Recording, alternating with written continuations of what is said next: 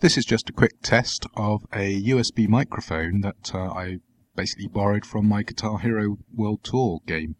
It's not too bad quality really, considering it's effectively for me a freebie.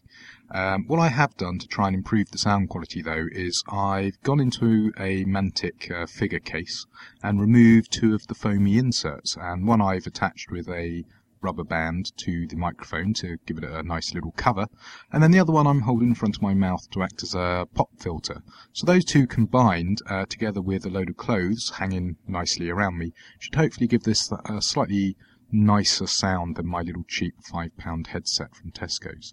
Anyway, the plan for my audio is to actually go up several levels from this. I'm currently researching condenser mics and phantom power and USB interfaces and all that, and I have to say they look really good, but I'm going to have to find possibly up to about £300 to get into something fairly good. Now there are cheaper options out there.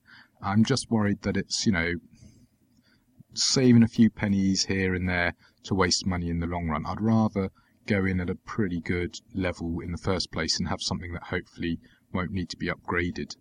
For those of you who've been following me on Board Game Geek, you would notice that I'm currently looking at the 2i2 interface, which I've heard very good things about.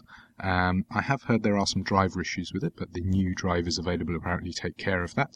And of course the Rode NT1A condenser mic, which has got very good reviews, and especially important for me, has very low noise levels.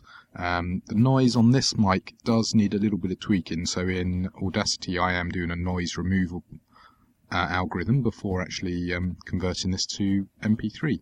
So anyway, I'm going to listen back to this, see if it sounds any good, and I'll probably just post this up as a little demo clip for you guys to give me feedback on. Anyway, till then, see you next time.